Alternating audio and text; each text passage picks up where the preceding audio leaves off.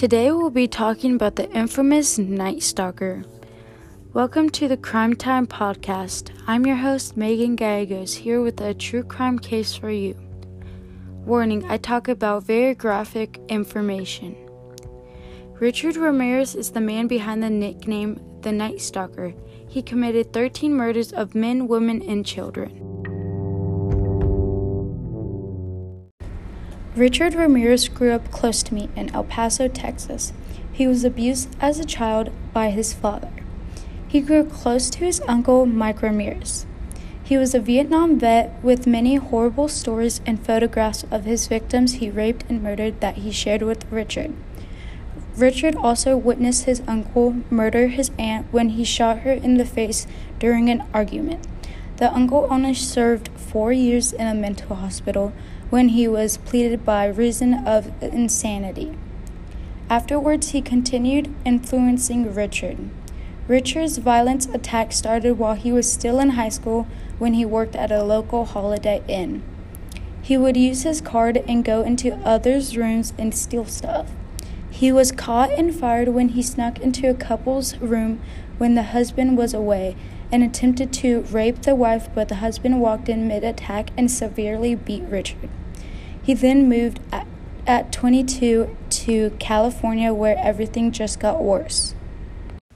Richard's first murder is believed to be May of 1984 in San Francisco, when a 9-year-old May Lung was found in a hotel basement, stabbed, beaten, and raped, where he was living at the time. The Los Angeles murders started around June of the same year, 1984.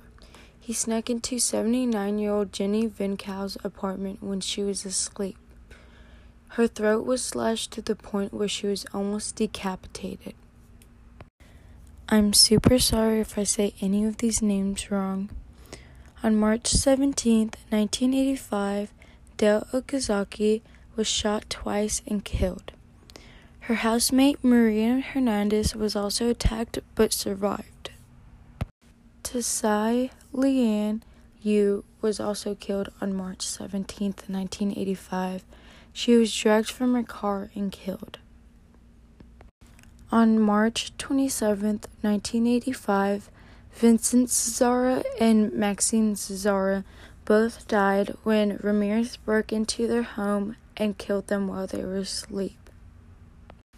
On May 14, 1985, William Doy was killed when Ramirez broke into his home and shot him. On June 29, 1985, Mabel Bell was killed when Ramirez attacked her in her home. On July 2, 1985, 77-year-old Marie Louise Cannon was killed in her home by Ramirez. On July 7, 1985, 61-year-old Joyce Lucille Nelson was beaten to death by Ramirez. July 20th, 1985, 68-year-old Max Needing was attacked with a machete and shot by Ramirez. 66-year-old Leila Needing was also killed when her husband, Max Needing, was killed. On July 20th, 1985, I'm going to say this so wrong and I'm so sorry, Chanarang Kanovaneth was 32 and shot and killed by Ramirez. On August 8th, 1985, was the last murder Ramirez committed. Elias Alberath was shot and killed in her family's home. Richard would also kidnap and sexually assault women and children constantly. This went on for about 2 years, with 25 victims in the 13 murders. These happened from San Francisco to Mission Viejo. By now, Richard's picture was posted on every newspaper and TV news program in the U.S. There were many times that Richard was almost caught, but didn't happen until August 31st, 1985.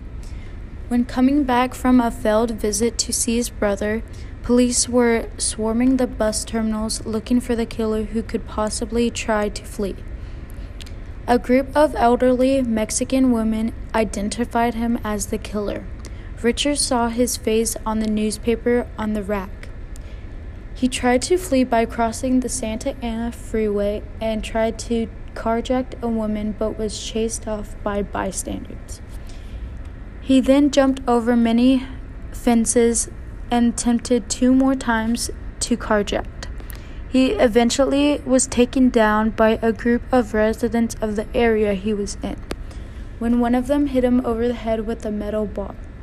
They severely beat him until the police arrived and took him.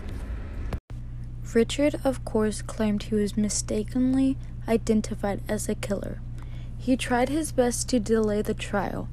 Some of his charges were dropped to expedite the process. In the end, he was charged with 14 murders and 31 other felonies. During the trial, Richard gained a big cult who worshipped Satan and attended his trials. One of the cult members, Doreen Leoy, is who he married later on. 3 years after his apprehension, the jury selection process began, and the case took a year to hear all the witnesses and to go over the evidence. On September 20th, 1989, the jury returned a guilty verdict with 43 charges, including 13 counts of murder, 5 of attempted murder, 11 counts of sexual assault charges, and 14 of theft.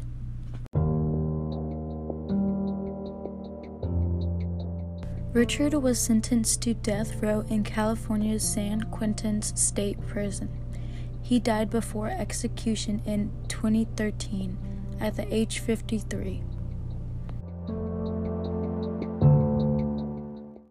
There are many documentaries, shows, and information about Richard Ramirez.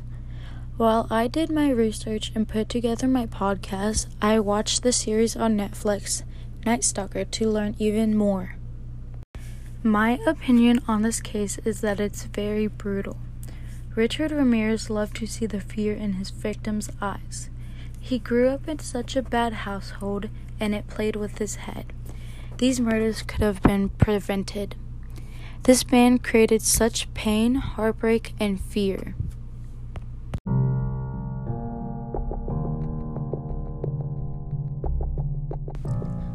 Thank you so much to everyone who tuned into the Crime Time podcast. This was the case of Richard Ramirez. You can listen to my podcast on YouTube, Spotify, and more.